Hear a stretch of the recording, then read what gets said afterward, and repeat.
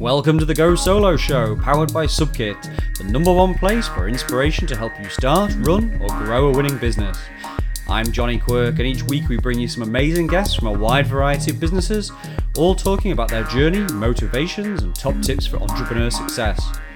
We deliberately aim to bring you stories, interviews, and real people who are fully deep in the trenches, building their businesses and sharing actionable insights that you can use for your own entrepreneurial business journey. So whatever you're building, we're excited to be part of that journey with you. If you like what we do, don't forget to subscribe. Now let's get on with the show. Hey guys, Johnny Quirk back once again here to support your entrepreneurial journey. Okay, cool. So today I'm delighted to say that we have Simon Howard, the online virtual event host here on the Go Solo Show. Simon, welcome to the show.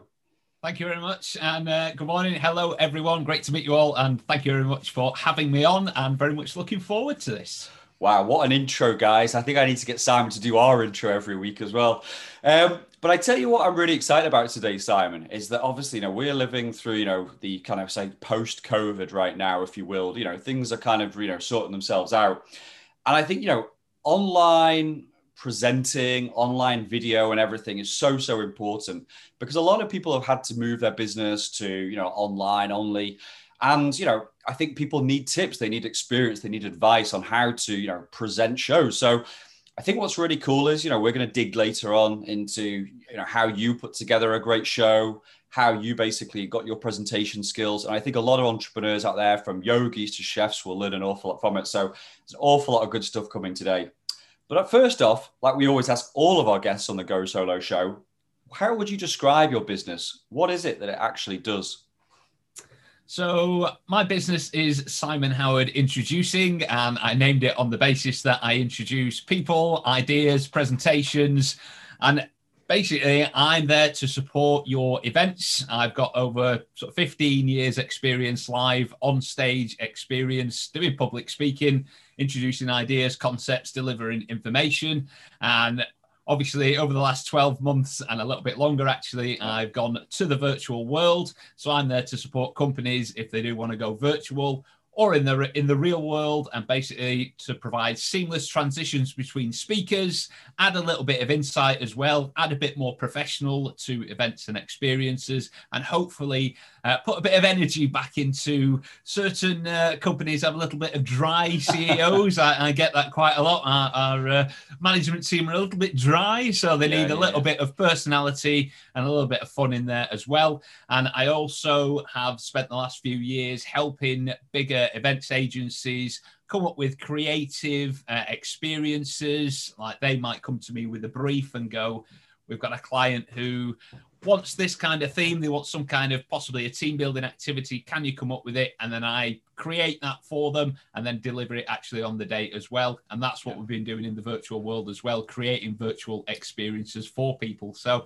a bit of a mishmash of there. So we can do conferences, we can introduce people, or we can provide fun and entertaining experiences for people as well. Brilliant. Well, that is amazing, because that pretty much, like I said, is so topical and hot topic right now. In essence, what's the service and product that you sell? Obviously, you talked about big businesses. I've been on your website. There's some amazing household names that you've worked there. Tell our viewers and listeners out there, like maybe some of the businesses you've worked with, and what is that kind of service or product? Do you have retainer? Are they one-off fees? Do you do annual things? Tell me all about it.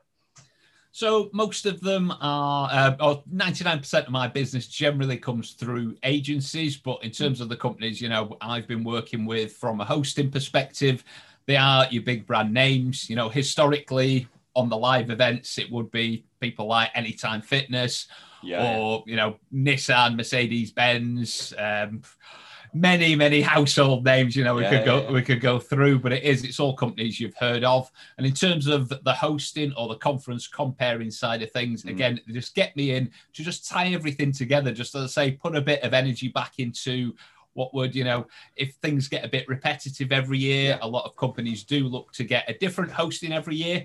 And just to sort of mix things up, keep things fresh. So most of the work I do is, from a hosting perspective, is a sort of a one-off event.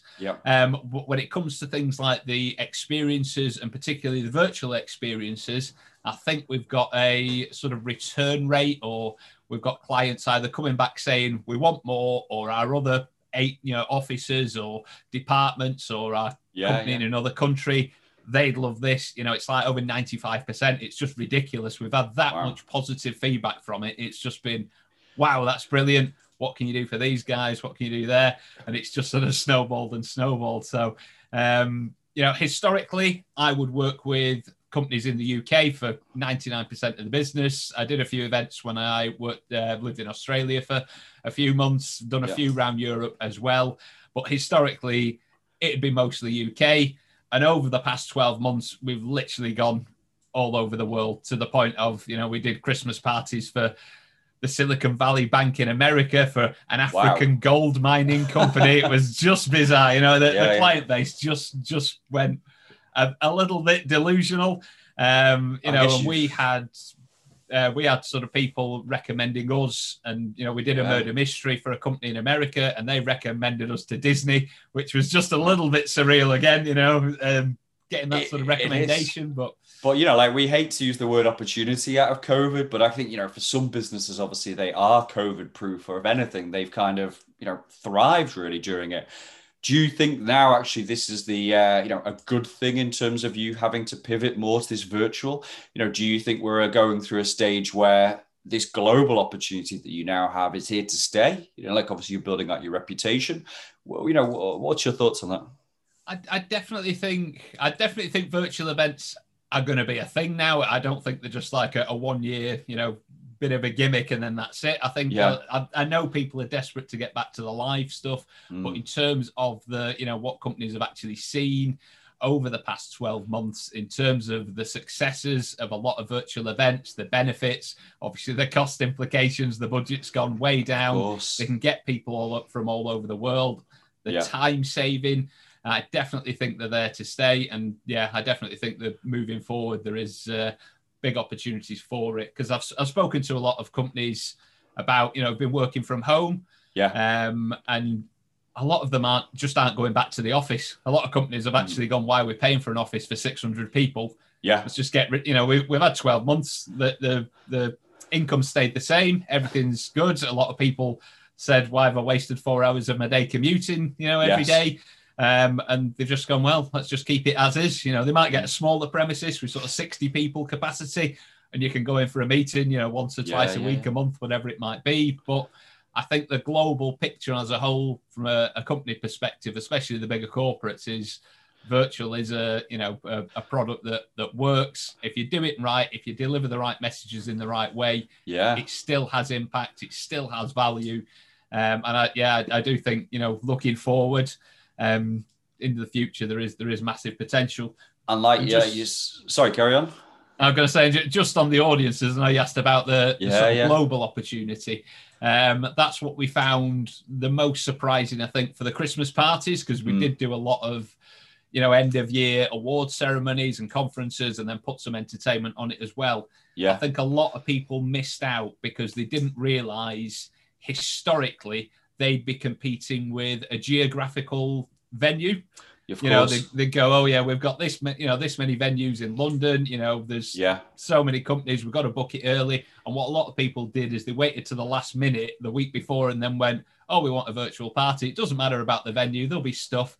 But they didn't realize the rest of the world is now competing, because English is the international language. All of a sudden, we have got America, we have got Africa, we have got Dubai coming to us going, what can you do for our people? And, and it's, they're all over the world. It's a global audience. What can you do? Rich pickings for you, right now. So, It went from, a sort of struggle to get out there, like you say, to sort of establish myself, because I've never been on TV. I'm not a celebrity as such, to get in there, to be in, in December, like last year, we're literally turning work down, which hurt me, but, it got to that point. That's a nice thing. But I think, I want to pick up on that word you said before as well about energy. And we're going to dig later on in section 2 into kind of like, how you bring energy to a virtual event, because I think I speak for a lot of people, I think we've all got a bit of Zoom overload. I say this ironically as we're kind of talking right now, virtually, recording this audio and visual podcast. But, I'm very interested later on about how you bring that energy and how you engage with people and do that. But I think before we do that, I'd really like to get an idea of you, like where the passion came from to originally start this business. I think you said you've been doing this 15 years now.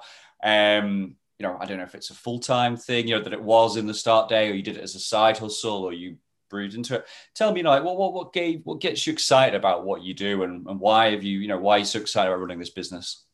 So historically, just as a bit of background, I haven't been doing this full time for 15 years, but essentially I graduated from uni. I did management at university, and I went straight onto a graduate management scheme, actually for Gala Bingo, which way back when was one of the best. Well, exactly. It literally gave me my first taste of, here's a microphone, get on stage, there's 400 people, go and deliver some messages, and originally they professionally trained me, if you like, to do that presentation skills. We were literally in a bingo club at 5:30 in the morning, loads of video cameras, just you and, the other graduates there all judging you. With, it's that was a bit of an experience. And then all of a sudden, I was sort of 2021, there's a microphone, there's, up to over 1,000 people. Go and tell them, if you get one number wrong when you read all this legal information out, we'll all go to prison, we'll all lose our license. So some old lady will be chasing you down the street saying you called out the wrong number or something like that. Exactly. But there's a lot of, you're playing for £200,000 on some games. You need to get calling the numbers right, but just from the management perspective, because I was on the management team, that was the you have to go and check everything, do all the legal announcements, and again, so that gave me the first taste of being on stage, and I did that for about a year, very much how I thought they wanted me to be, just very very serious, obviously, as the management. And then one night I got a little bit more confident, and I just made a bit of a joke, and I just got a little ripple around the room, and I was like, oh, that's a little bit different, and you start seeing, rather than just, because most of the time people aren't even listening to you, like you say, the regulars, they come every week, they're not there, they're not engaged with it, they're just like, he says something, and then we play bingo, we're happy. So, and I just did something and got a reaction. And then I started playing with it. I spent the next couple of years just throwing things out there and just seeing what I got back. I was never professing to be a stand-up comedian, but you just learn what got something a bit back. And then I go up on, I moved to Weston-super-Mare at one point. So I was nicely on the beach, everyone in good spirits. And I was the only Northern person there. And they used to love the Northern accent. And I just used to go and go, hello. And 600 people just go, hello, and it was just ridiculous. I can see it now, like some kind of comedy sitcom show or so. It was, but it was just a little bit of joy, and just, you knew they were actually listening, which was just a bit of a difference. So moving forward from that, I did the sort of bingo thing for sort of 2 or 3 years, moved back up north in the end to Manchester, decided it wasn't for me, retrained to do project management initially. I thought I'd chase some money. I thought I'd go and be rich, being a big money project manager. And then that's when the recession hit, so it wasn't the best time to do that. And then I was also going up against people who'd been company director for 25 years, and I was, no experience, trying to get into basic roles, couldn't get the jobs that I wanted. So I actually heard about a local company who were an event management company, and I applied to them. Weirdly, like, I just got a part-time job in a petrol station. One of their vans came in, had a chat with them, said, look, I want to do a bit of that, get some experience. Got an interview the week after. 2 days after that, got on my first event, and then did sort of part-time for them for a couple of years. Then they realised I was actually quite good in front of people. They started giving me the on-stage roles, the presenting, hosting game shows, being, the comedy person. If, we did a race night, I'd be a comedy bookie, that kind of thing. And then I went full-time with them for about 4 years. Then after that, I sort of went, I don't really like where the company's going. I was a bit sort of overworked and underpaid kind of thing with it. And I went, I'm just going to take a break from it. And basically what I did is I just messaged everyone and just said, here's my new phone number, everyone. And within 20 minutes, the phone started ringing. Have you left? Yeah. Oh, do you want to come and host some events for us? Brilliant. And I was a bit taken aback by that, to be honest. I was like, maybe, Like now it's maybe. happening. And then yeah, so basically I got more and more work. I've never really looked for work since I left there, which is a good thing. I'd always like a bit more. But then, that was the opportunity. I'd built up the reputation. A lot of people in the industry knew who I was already. And again, they were just keen to use my skills. And I sort of looked at getting another job in events industry, but I sort of looked at, I was like, what bits of events did I like doing? And it was the hosting. It was the being on stage. It was the audience interaction. It was that engagement. Yeah. So that's where I just went, that's what I'm going to do. I'm just going to do the bit that I like. I like coming up with the ideas and creating experiences for people, but it's the delivery that I like. So that's how I've ended up being, for the last sort of 5 years or so, just over now. Simon Howard introducing, as I say, just working with brilliant people and doing lots of exciting things. And you can kind of see this because I've looked at some of your videos before. I've seen kind of obviously now, how we're kind of talking today. You seem like a real extrovert, in a good way. You're clearly you get energy from other people. That's where you do in terms of putting on those experiences. But I think this is why we love interviewing real people on the Go Solo show. It's all about that journey. It's not like nobody's been like, well, I had the multi-billion-dollar idea when I was at university and all of a sudden I got all this investment or whatever. Like you said, you had a storied career. You were picking up experience as you went along. Like you said, you went back, a petrol station, you were working there. And then, you were to a point where you're like, right, I've got to do something about this, got your experience, what you're doing. And then when it was the right time to leap, you set it up yourself. So I love this kind of stuff, man. I love the real people, real lives. That's exactly why we do the Go Solo show. So tell me about your background. Like, do you come from an entrepreneurial background? I mean, was there ever a point where you said, one day I'm going to do this? Not really, and it wasn't a sort of plan to do it. But as I say, I sort of worked for various companies, and it was only literally when I just went, I need a bit of a break from this. I'm not enjoying where it's going now. It's working out, and the work-life balance wasn't there. And it was literally, as I say, work started sort of trickling in, and then I sort of thought, I quite like this more of a lifestyle, almost like. I don't want to say picking and choosing because generally work's there. I'm going to do it. You know what I mean? Because I do like doing the work that I do now. But it is nice just to have that.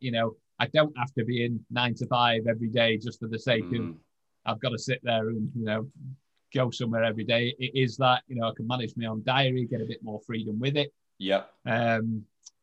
So it's and I think because I did apply for a couple of jobs with other event agencies after I'd left the last one, and I did consider I went for interviews and I met some people and it was hard at interview. They're like, oh, why do you want this job? And and I sat there going, I don't really want this job. You know what I mean? It's the weird, like, because it's just that mental thing of going back into the lifestyle that I didn't enjoy, and the thought of going back and being employed by somebody now and having them having that much control over your life or being that restricted with it is because I've been doing it sort of 5 years now. It's a sort of step back and it would feel like a step back. Yeah, of course. And I mean, this is a question we always ask as well, which is great because you've answered it for me, which is I'm really happy about. Which is, could you ever go back to a salaried position? Like, would it have to be the dream job would appear one day, or your business was in the gutter or something? It doesn't sound like it is at all. But, like, could you ever go back, do you think, to a salaried position in 5-10 years? Or you just love the build, like are you really excited and the growth potential about where you could take this? I've sort of said it. If the right opportunity came up, and it would have to be, I'd have to really study it. When you say people go for interviews, and it's like you should interview the company as much as they interview you. Like, I'd really have to know that was the right fit for me. But I'd more likely be, if I worked for a bigger company with a lot more people, I think it'd be more I have to go in with some other, whether it's entrepreneurs or other people and just sort of collaborate with people that I know I can work with well and I like working with, and we have that set mentality. The thought of actually just going working for, a company doing a job. And that would be a mental hard sell for me, I think, at this point in time. Good answer. That is a very good answer. It's so true. And final question before we move on to our, top tips from yourself about, how their entrepreneurs can, grow their business. You know, it's obviously Simon Howard introducing. You trusted it so much, you put your name on it, which is great. Do you have like a team of people working for you now? Has it gone from just yourself, or have you got freelancers? Do you have full time? I'm interested to know, is it a makeup or is it literally just you doing everything?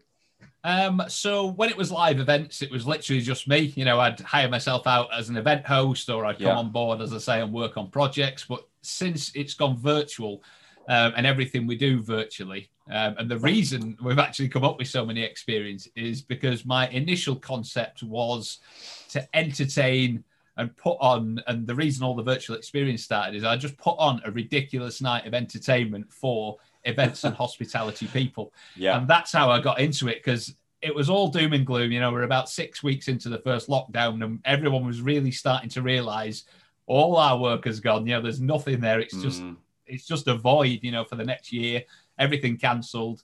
So I just went, look, we're going to put on a night. I'm going to come up with something. It's just going to be stupid. It's just going to be ridiculous, fun, entertaining, engaging.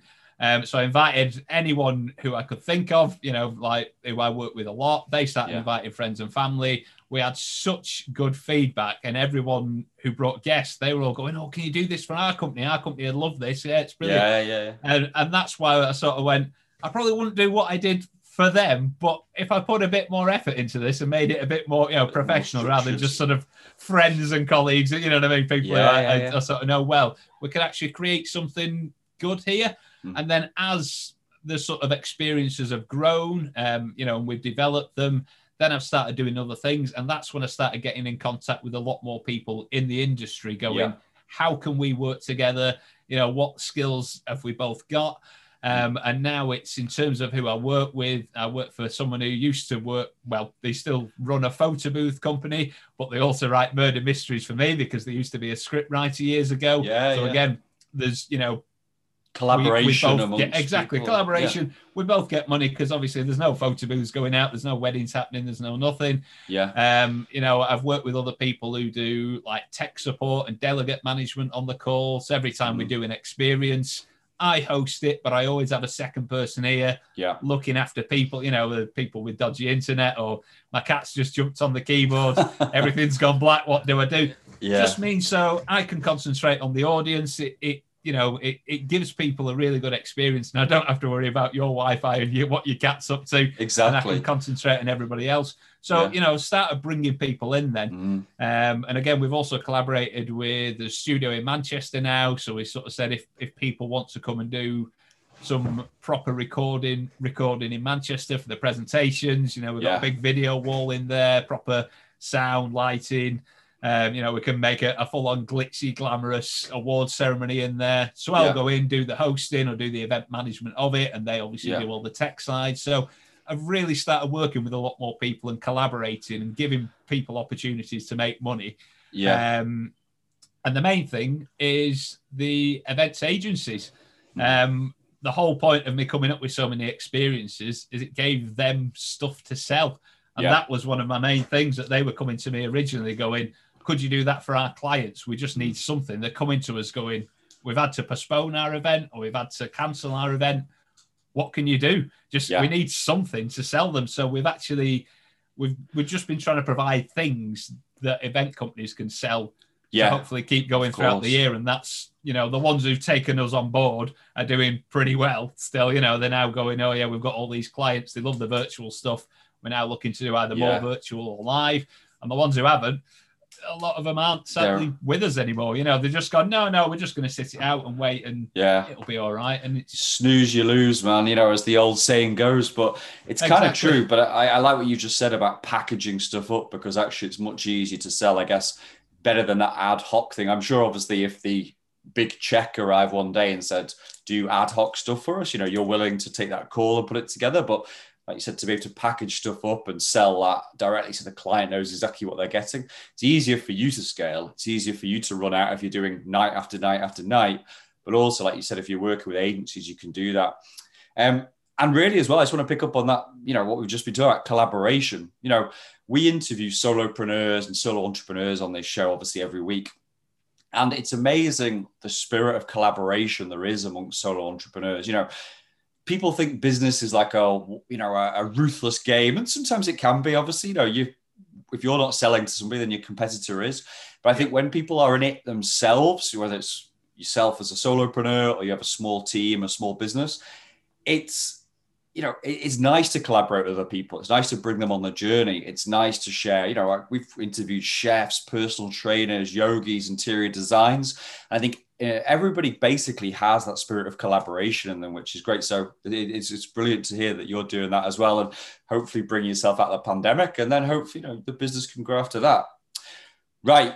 This is really exciting, Simon, because actually we're now moving on to the point of the show where I dig deep into your experience and you try and share your secrets. You don't have to tell us all the secrets. We don't want you going bust or me setting up an events company. That isn't going to happen, by the way. But I'm interested because, like I said at the top of the show, I was saying, like how a lot of people had to move into hosting virtual events. And, I'll use an example. We've been doing some online yoga recently, online Pilates. We had a nutrition call the other day. We have a virtual wine club I'm attending tonight. So I'm interested, like, if you basically needed to kind of, get better and confident at presenting, what kind of ways would you be able to do that in terms of just, becoming a better presenter? Like how did you become a better presenter over time? What would be your top tips? I think, well, in terms of my experience, it was experience. You've just got to get out there and do stuff in front of people. Get any opportunity you can get. It's just get out there and do it. And the more you do it, try and experiment with things. I said to you at the start, it was when I developed my style, if you like. It was when I started what I call playing with audience. I just threw stuff at them just to see how they react, and sometimes it'd go brilliantly well. Other times, tumbleweed moment. And I'm not saying you should stand there and tell jokes, because I still remember from my Gala Bingo training, they actually said, if you're not funny, don't try and be funny. And and I was like, well, it's an interesting technique. Oh, what if you are a little bit funny, But they never came onto that. But it's just, I'm not saying you stand there and try and tell jokes, because I've seen a lot of people telling dad jokes, as I call them. Oh, and it's cringy, But it's just, if I go on stage on a live event, I'll literally just go in and go, "Good morning, ladies and gentlemen," and I'll wait. And I'll just see if anybody says good morning back. And I know within that first sort of, just from experience of it, I know within that first sort of 30 seconds, and of throwing something out there, what I've got to do with this audience and how they're going to be. And if I get nothing, I'll literally make a point of it. Oh, we've got nobody here this morning. I'll say, good morning. Let's have a bit of enthusiasm and ask for it. And if you still don't get anything back, then you're on a tough sell. You've got a dry audience there. Yeah. It is, but then it's how I'll then spend my time. I know whether I can go in full. These guys are ready to go. They're excited for this. They're here to learn. Or they've probably just had some really boring speakers before. They're not used to this. They're not used to being asked to be participative. Okay. And you need to warm them up to that. So again, I'll do a nice slow warm up, and I think in terms of the experiences we do, that's how it's I'll run like a game show evening, for example, where we play loads of different game shows. And if I went in and said, right, we're going to play Strictly Come Dancing, everybody get off your seats and start dancing, I guarantee everyone, you might get one, but you'll get nothing. But if you build them up to that, and you slowly tease a bit of engagement out of it, if you set the scene that this isn't a work call, you get them out that mindset. I think in terms of the actual just the presenting style, it is record yourself. Sit at home. You've all got phones. You've all got unlimited theoretical data. Record yourself, watch it back, and just listen to yourself. And I think that's a big thing, because a lot of people don't realise how dull they're sounding. And a big tip for the virtual world is, however excited and energetic and enthusiastic you think you're being, what Zoom does is it strips out about 80% of that. So for you to be, thinking you're about 60 to 80%. I'm quite excited and quite interested. You need to be throwing like everything you've got down that webcam. Absolutely, get energetic, get excited. Here's me showing now, Simon. Next week when we record, I'm going to be like, right, everybody. It's like, are we going to do this or what?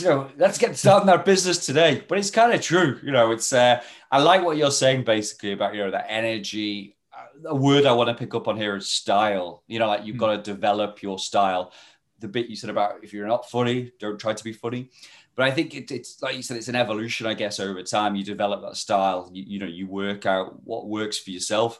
And then I guess being adaptable, like you said, if it's not going according to plan, then maybe it's just a case like, well, we're doing this, but actually, you can't do much about it if the audience isn't revved up and ready to go.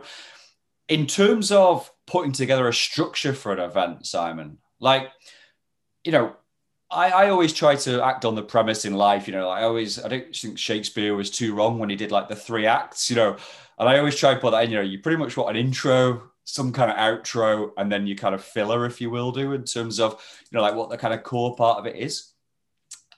How would you put together a structure? Like, say I was hosting a virtual wine tasting, or say I was hosting a yoga class and I was coming in straight onto Zoom. How would you kick things off in the right way, and how would you close it? I'm just very interested. I think that's so important, the intro and close in kind of virtual events. So I think you've got to think about it as, we base everything we do on end user experience. So it doesn't matter how complicated it is at our end, whatever happens at here, that's not your problem. I want it to be as simple as possible for you. So even before the event, you've got to think about how you're communicating with your audience.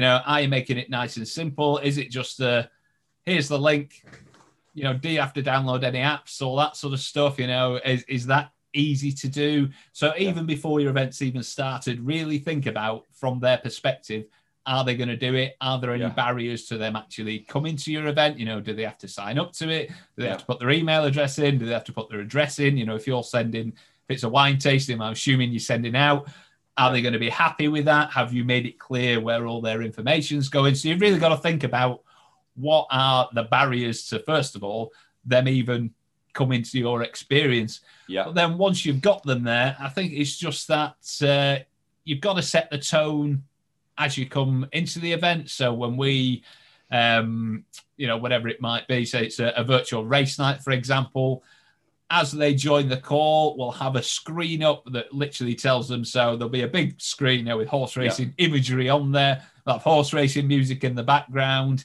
And it's just instantly setting that tone of the evening. There'll be some instructions of, this is what's about to happen. This is what you need to do. Activate your audio.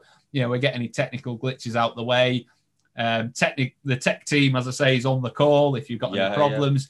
And again, it sets people, they know what's going to happen. It's that instant thing. You don't need somebody there telling them, because you're going to get people arriving at different times. But it just sets that boundary, sets the scene. They've got a bit of music in there, gets them into it, whether you want some pop music, get them all energized, or whether you want something chilled out and relaxed and mellow. I think music is quite a key point, especially from a virtual perspective in there.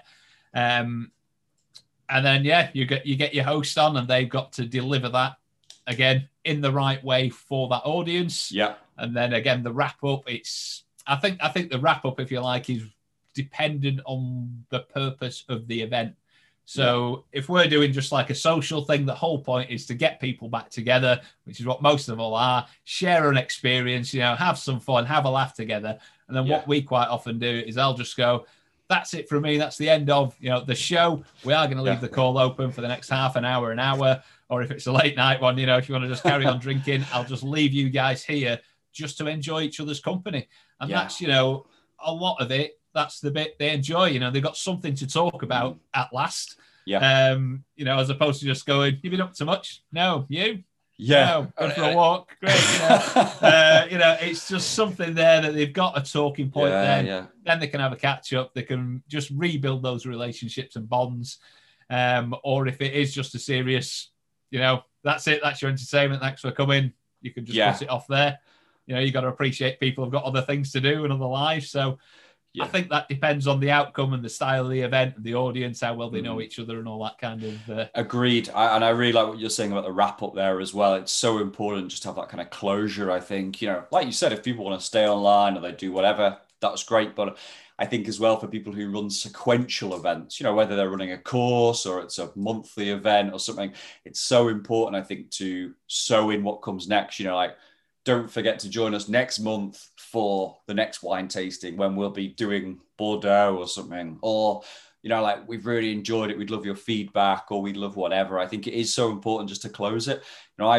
We've all attended all sorts of virtual events over the last couple of years, say, and it's been pretty crazy. Like, some of them just literally end and you're like, oh, right. What happened? Was there a power cut or something? Or, because someone's Wi-Fi gone down, whereas some are done, and I just don't think it requires too much extra effort to think about that intro, think about the end. The rest of it can sort itself out, but I guess you want to take people on a journey as well. That's what we're all trying to do with events, and especially virtual as well. You keep the energy high, keep it exciting.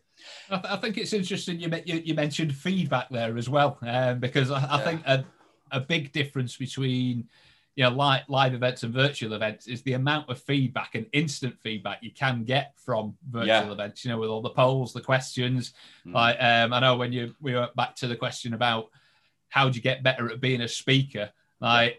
Sometimes it does sound a little bit brutal, but literally the speaker finishes, and I've been on things where they said, right, vote on 1 to 10 about how much you enjoyed that speaker, and then how could they improve, what bits did you find valuable, and all of a sudden you finish your presentation. Whereas if you're at a live event in a conference, you do your presentation, you go and sit back down and you get a little tittle of applause perhaps, but then on this you just get, I like this bit but I didn't like that, and you'll get that instant feedback. And I think the virtual world is quite interesting from a data perspective as well, that the ability to learn and grow from each one is do you know what though, last year I hosted I was the compere and host of a online pitching competition for startups who wanted to raise investment. And over 2 days I introduced 120 startups, ranging from wanting 100,000 investment to 5 million. And obviously we're taking people through that journey, and each business had 90 seconds. So I'd be like, Simon from Simon Howard introducing. Simon is raising $100,000. Simon, over to you. And again, yes, you would have 90 seconds to tell 500 people in the audience, so virtually, why your business was investable and taking them on that journey. But people could vote like for what they thought were their best pitches. So you're right. It was very interesting to see that kind of data come in, and like some who really smashed it were like, and some were just like that. But, I think it's taking that feedback, isn't it? And saying, right, like we're not all experts. We're not, like we're just trying to get better in life, aren't we? Like running our businesses and being better people and everything like that. So I think having I won't say a thick skin, but actually being able to take feedback and do that is so important, because it helps you in terms of your style, delivery, and business as well. One question I was going to ask you, I know you run team building events as well, and I'm trying to put this through the prism and perspective of a solopreneur, or someone who's maybe got a few staff, whether that's part-time, full-time freelancers, but they maybe want to do something like team experience bonding, but on a really, really low budget. From your experience, like what sort of things could they maybe do if they're a small team of 2, 3, 4 people virtually that maybe would just bring some energy and team bonding for them? It's tough with the smaller numbers and the low budgets, because I know across the board, and one of our biggest things was, how do you price a virtual experience? It's like in the real world, it's because you bring things. You might have some quad bikes and some hovercrafts that you're racing around the field, and people can see that. And it's tough. And I know there is an initial concept pricing in a lot of companies do that. So they'll have you pay for a host as such, and then you pay per head on top. Or some just have a minimum starting point. But I think, if there is that real small group, I think it's just knowing. I would assume if there's 3 or 4 of you, you know what people like, what they like to do, and it's just trying to be creative of what you can actually do with them. If you want to engage them, if you want to reinvigorate something, if you want them to actually think differently and get something out of it, you've got to start thinking outside the box as Yeah. well. And that's what differentiates, I think, our experiences from a lot of what's out there, because we, as I say, we make it all about that end user, and we try and learn as much about the audience before we actually do the event and see which elements are going to work best for them. Because I know originally when, as I say, the lockdown first happened and the pandemic all kicked off and everything went to virtual, all everybody seemed to do from the events industry was complain about what you couldn't do. Yeah. Whereas I just sat there and went, what can we do? What can I get, what can I get Johnny to do right here, right now? What physically can I get you to do? And I'd literally, it's just really, you've really got to think about how do you make them feel part of it? How, do an activity where you get them to actually do something that also relates to the other people. Because, if you do, like, I've seen a lot of cocktail making, which is, it's fun because you get a cocktail, but at the same token, you're just making a drink at home and drinking it on your own. Whereas, our experience, it's just trying to get them to actually be part of something else. Yeah. And each person then has an element to it. And I say it is tough with budgets, as I say, just for the smaller groups. And I sort of say to that to people, I go, look, it's this price for 20 people. Yeah. But if you had, another 50 came, it'd only be a little bit more. And it's just that initial cost of doing it. Of course. But, there's a lot of people doing their own internal quizzes and stuff, for smaller things, which is worked well for some people. That's all they want. They just want a bit of a talking point. Just as a starter, I'd always say just put on a bit of a fun quiz. There's people doing, if there's 3 or 4 of you, each of you can do a specialist round if you like. So you've got something that you're all bringing to the table. Yeah. And that's how a lot of people are just sort of doing things internally. Again, obviously it doesn't cost anything then, to do that. Yeah, but as I say, if you do want something a bit more interactive, a bit more engaging, then come my way. And as I say, I'll... I was going to say, this is brilliant because I was going to give you a plug later on anyway. So we've got 2 now, probably at least in the show here. But definitely, man, definitely.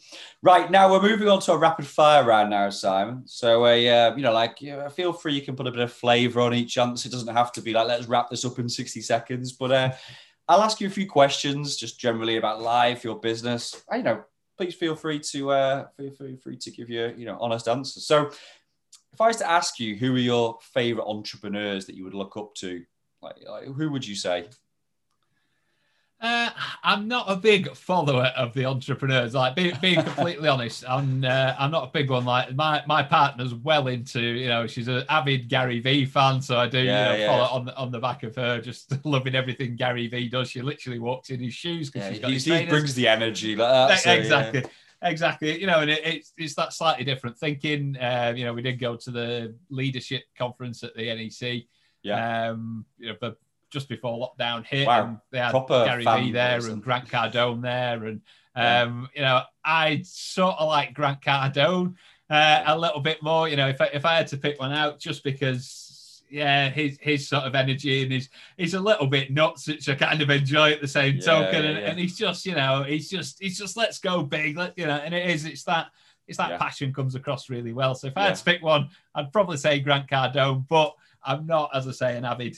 No, that's fine. I mean, like I said, we're talking about real people here. You run a business, a successful business. So whether you list off 20 or 1, it makes a difference to me. It's your opinion as well of like how you run your business. Who's your most inspiring person then in life? Oh, that's a good question. Most inspiring person. Right, weirdly, my partner does a lot of things that I sit there and I go, wow, it's incredible how much you do. I should get her on here as well. She's Dr. Katie Ford. She's a senior veterinary surgeon, but she's also does imposter syndrome coaching. She also does a lot of public speaking now as well. She gets invited to talk at a lot of the big conferences. She's also working with loads of different businesses doing various things, and she does social media coaching. She grew an account to like over 12,000 people on Instagram, just legitimately. All Gary Vee. She's sort of living the Gary Vee dream, but you just sit there as a person and you go, I wish I could get as much done as you do in a day, but well, I mean, to be quite honest, like first off, you learn brownie points for obviously putting Katie in there, but also like, people have said it, like it's not a trick question. People say, oh, it's my dad or my mom, or, nobody's come on and said it's Nelson Mandela every week or something like that, and if they did, great, so it's good to just kind of get an idea for that. In terms of any business books or online resources that you've used, like, is there anything which you've read or go back to regularly, which you try to use to run a better business? I'm interested to know kind of like, like what kind of helps you grow your business in terms of, your knowledge. In terms of, I'm not really a big book fan. I'd rather, watch videos of people actually talking. I'm much more a people person. Yeah. As I say, going back to education wise, I did management at uni, then I've done project management. So I've got quite a bit of general, business now. So I've also spent the last 12 years sat at the back of conferences listening to motivational speakers, some of the best business minds. So I've picked up a few things along the way as well from there. So in terms of that, I do always have my ears open to just sort of take things in and see where things are going. But in terms of, growth and stuff, I'm just more about people. I'm just, meet people, let them get to know me. Hopefully they like me. And, that's how I sort of, particularly over the past 12 months, been building the business, is just meet more people, meet the ones who, are the right fit. We work well together. I can help them out. They can help me out. And it's going back to the collaboration thing. And that's generally where, the most growth I think has come from. It's just meeting those people and networking and stuff. Yeah, networking is so important. And if I was to ask you, if time was of no significance to you, what would be the number one thing that you think you could do over and over again to grow your business? I mean, you're probably going to say networking and meeting more people, but like, is there something which you feel that you do in running your business that actually generates the most results for you? Like lead generation, anything like that, maybe, whatever you think. It's probably demonstrating what we actually do and what we can deliver. Because, there's the theory of you can tell people you're brilliant. And that's nice. And people go, oh, he thinks he's good at that. But there's the other reason of, again, going back to the networking. If other people said, oh, he's actually brilliant, you might be a bit more. But then, the reason we were so busy, I think, last year was because I was just getting people on a call and going, look, let me have a, half an hour of your time. I'll get you on a demo call and I'll just show you. I'll just show you what we do. I'll show you how it looks. I'll show you how it feels. I'll show you how we're going to interact and engage. And then if you've got any questions, we're just there and then you can ask them. And it was only when people got on, they're just like, wow, this is a lot better than I thought it was going to be. That's the number one thing I heard. It's a lot better than I thought it was going to be. And I think that's the issue with a lot of, products and stuff that are out there. It's like, whatever it is, whether it's a car, you go, it's a nice looking car. It's probably great. But then you get in it, you get hands on and you go, oh, wow, this is, I want to buy this. And it's just really demonstrated, I think, what you can do. I guess as well, that personal touch, I guess if you've got high-end clients and whatever, then it's so much worth it. You're not just sending out a generic, here's a video. Obviously you have those collateral to back you up, but taking that personal time to present you, they're going to, I guess, get an idea of who they're going to get as well, the production values as well. Yeah. I imagine in your role, you work a lot of evenings and weekends, especially if you're doing stuff globally, if you're doing Silicon Valley Bank, I imagine that's going straight into, early morning. What kind of stuff do you do to keep a great work-life balance? Or you're just like, what is work-life balance? What sort of stuff do you do just to try and keep it together on a daily basis? So, pre-pandemic, the live world was always very, work was very sporadic. I'd seem to have, out of a month, I could literally work every day in a month, or I could literally work 0 days in a month each, because events are, you have to work around when the client's having their events. So, literally I might do 3 days in a row, 18-hour days, just bang, bang, bang, bang all the way through. Literally do an event, drive somewhere else, get there at 1 a.m, sleep, get up at 6, straight onto an event. Or, the flip side is, I say there's nothing there for a month, and it's so there's there was balance in that, but it wasn't sort of selective balance, if you like. I say it's weird in the past year because historically I've always worked very random, very long hours. But it's odd in terms of even with the global reach, you know, like you say, there's slightly odd hours in terms of you might be doing an awards evening at 9 a.m. for, you know, Asia or whatever, or you might be doing something at 11 at night and it's 10 a.m. in America or whatever it might be. Yeah. But in terms of it, you know, you're only on for like a couple of hours. You haven't got I don't have to drive from Manchester to London. Yeah. And then I don't have to get out of London and spend 7 hours driving home in rush hour traffic. And so it's a sort of a very You've got odd that thing balance in terms of exactly, you know, like if you've got an hour, you know, come on, well, we want something entertaining for an hour. It's 1 till 2.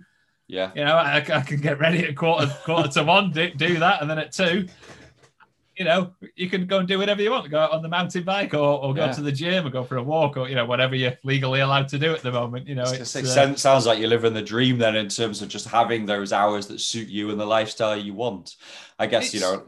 It's been the first time where I've actually had like a regular sleep, like the last year has been like a regular sleep pattern, because even the events we've done, historically, you know, if we're doing an award ceremony or after dinner entertainment, some kind of, you know, experience in a hotel, you know, you get the venue serving dinner and it wouldn't finish till sort of 10, half 10 at night. And then you've got to do that. And then you've got to usually wait till 1, 2 in the morning. And then sometimes I help de-rig if I'm working with the AV team, you know, you get to bed at 4 a.m. Whereas this, you know, they want their award ceremony within working hours. So I'm now working like 3:30 till 5. And that's been a bit of a sort of cultural shift for me and timing wise. So it's been interesting, but it's weird that I at first I was like, this is weird, but now it is kind of nice that you don't have to go places. Yeah, and, you know, but it could, I mean, it could be the new way forward, like you said, in terms of doing it through work hours. People want to, you know, have their weekends and evenings to do what they actually like doing. So nice that you could package that up as well. This is a question I always ask of our entrepreneurs who come on the show. Do you have a funny anecdote which has happened in business while you've run it that might have been fairly soul destroying at the time, but now you can look back on it and laugh? You know, does anything come to mind in terms of something that's happened to you? You know, in terms of my job and my normal life, and I did a talk to some university students who were just graduating in event management a few weeks ago, and I was trying to explain how you know, my normal was quite possibly the most bizarre continuation of experiences that, you know, you'd actually get. And it, you know, in terms of me getting back to normal, like, you know, say an average week when I used to work for the events company, you know, I'd dress up as a spy one week and then I'd go down to London and be a paparazzi with SpongeBob SquarePants, and then I'd be a cowboy, then I'd be, you know, a host for a Vegas night surrounded by Vegas showgirls, and then I'd be a head teacher, you know, and it's just in terms of funny stories, like the more weird and entertaining stories. I know I'm a bit disappointed on the story front here right now, but it's just that was my life. My life was just some weird, just randomness every day.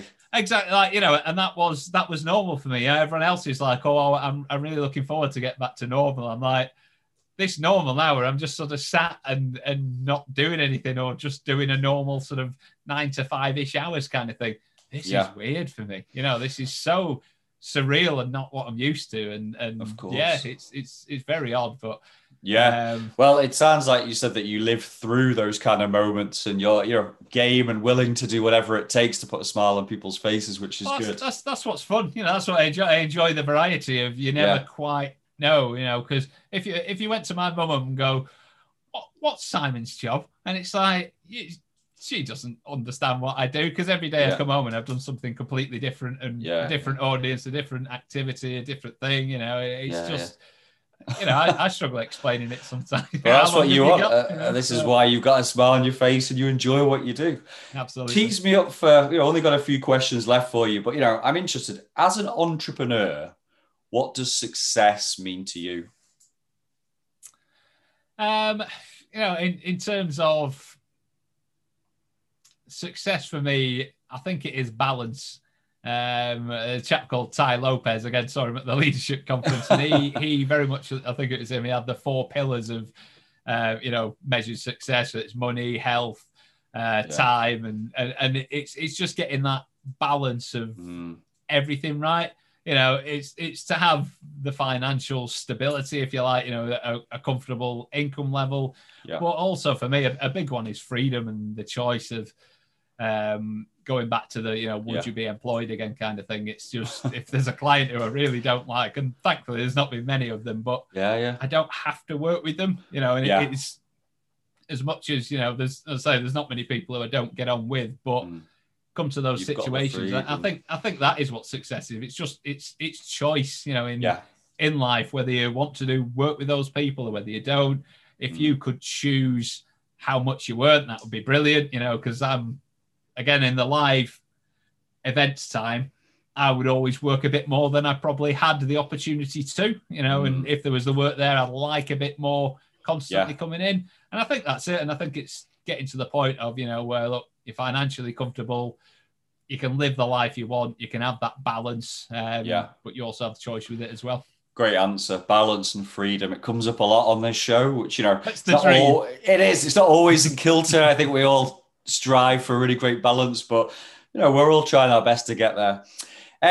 For anybody out there thinking about taking the plunge and starting their own business, you kind of, and I don't mean this in any bad way, you fell into it really, you had your experience and you were like, now is the time to do it. But if somebody was in that situation or they'd always thought they would set up a business, what advice would you give to them if they wanted to go solo? I think you've got to do your homework. You've got to make sure what you've got and what you're offering, what you're delivering, you can do, and you're going to do it well. You've got to get your USP sorted, why are people going to come to you as opposed to anybody else? And then I think the best bit of advice is obviously do a proper business plan, do the maths, make sure it's financially viable and it's actually got potential to do that, and make sure there's a go of it. But then I think from talking to other people who started up businesses as well, it's getting a few contacts before you just go, right, I'm doing it. I'm quitting my job. I'm just going absolutely for it. If you know some people who you think I can actually get some work from there to start, rather than just starting cold, I'd probably call it.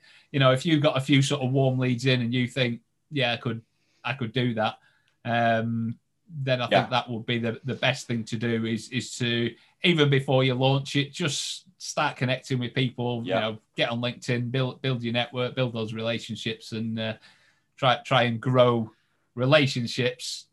Talk to people who've done it as well. Get some experience from them. If you are, first starting or it's your first job, maybe straight out of uni, maybe you've not even been to uni, you just want to go for it. Just go and meet some people, get that experience, try and get a mentor as well. There's lots of people out there, and connect with other entrepreneurs who've, like you say, have been on that journey and can help you and hopefully answer a few questions. All amazing advice. And to be quite honest, we do a blog post of all of our podcasts as well, where we take some of the top tips as well from our solopreneurs. So a lot of these great tips will be going in there, Simon, mentorship, network and stuff. Amazing. Right. Final question here for you. So say it's 2 or 3 years from now, I bump into you in the street, and I say, Simon, how's the business going? Where would you like it to be in a few years' time? That is the sort of discussion of the month of me and my partner is, where we go with it, whether, because, historically, as I say, I've always worked with agencies, but a lot of people just keep going, why don't you just become an agency? And that's the sort of discussion we're having. But it is that I'm at that stage now where we are just trying to work out what we want life to look like and how we, how we're going to achieve that, where we want the money coming from, the types of sort of income streams we've got, and the money generation and the balance. And so at the minute, that is up in the air, and that's what we're trying to do. We're sort of loving, I'm sort of loving where we're at the minute. I've met loads of new people, got some really good relationships going on, excited to see where that goes. But again, as an industry, I'm not sure what the next few months is going to look like for events, whether everybody will go back to live or whether they'll even be allowed to happen or whether everything will just stay virtual. And I think, we've always tried to be a little bit ahead and predict things. As I say, Christmas parties and stuff last year. I was planning them in June, whereas everyone else seemed to jump on the bandwagon about October, November. Yeah. So we're already prepping for that. But I think the next, sort of 3 or 4 months will determine which direction I probably want to go with, the next step, if you like. Hybrid or concentrate on virtual or whatever. That's it. Do we just literally double down on the virtual stuff and go, let's just become the best at, virtual experiences, or, helping people get into the, virtual game, or do we focus on it could be that you run courses on how to do it, or an agency or whatever. So many opportunities and so many skills you have to share as well, and your experience with the world. So very, very cool. Right, Simon. So it's been a great chat today. I've really enjoyed it. So much amazing stuff. Can you remind everybody where you hang out? Where do you want to point people towards? What's your website and social media? So website is simonhowardintroducing.com. I'm normally the best place to find me is just on LinkedIn. I try and be a social media person, but I really do struggle. I'm not going to lie. So LinkedIn is generally where you'll find updates and information. And I'd say even with the website, it's been one of those that we're looking to update it, but we've spent so much time just focusing on delivering experiences. If you do want to know more, just drop me an email, hello@simonhowardintroducing.com. And I can send you loads of information on our latest virtual experiences and activities on there as well. Or if you need any help in the live or virtual world, we are there to help. Amazing. Well, Simon Howard, amazing to have you here from Simon Howard Introducing. I love your background as well. For anybody who's listening on the podcast, make sure you check out our YouTube channel as well for the video to see what a great background Simon's got. Good luck for the future for your business. Thanks for joining us on the Go Solo show today, and here's to a successful future. Catch up with you soon. Cheers. Top man. Thanks, Johnny. Take care. Thanks a lot, Simon. Cheers. Take care. Thanks for listening to this week's episode of the Go Solo show, powered by Subkit. We hope you've had a great time and picked up many new ideas for your own business. Don't forget to subscribe to our podcast and to follow us on Twitter at team_GoSolo. If you're inspired to get started on your own enterprise yourself, then check us out at subkit.com. We're here for whenever you're ready. I've been Johnny Quirk, and until next time, keep winning.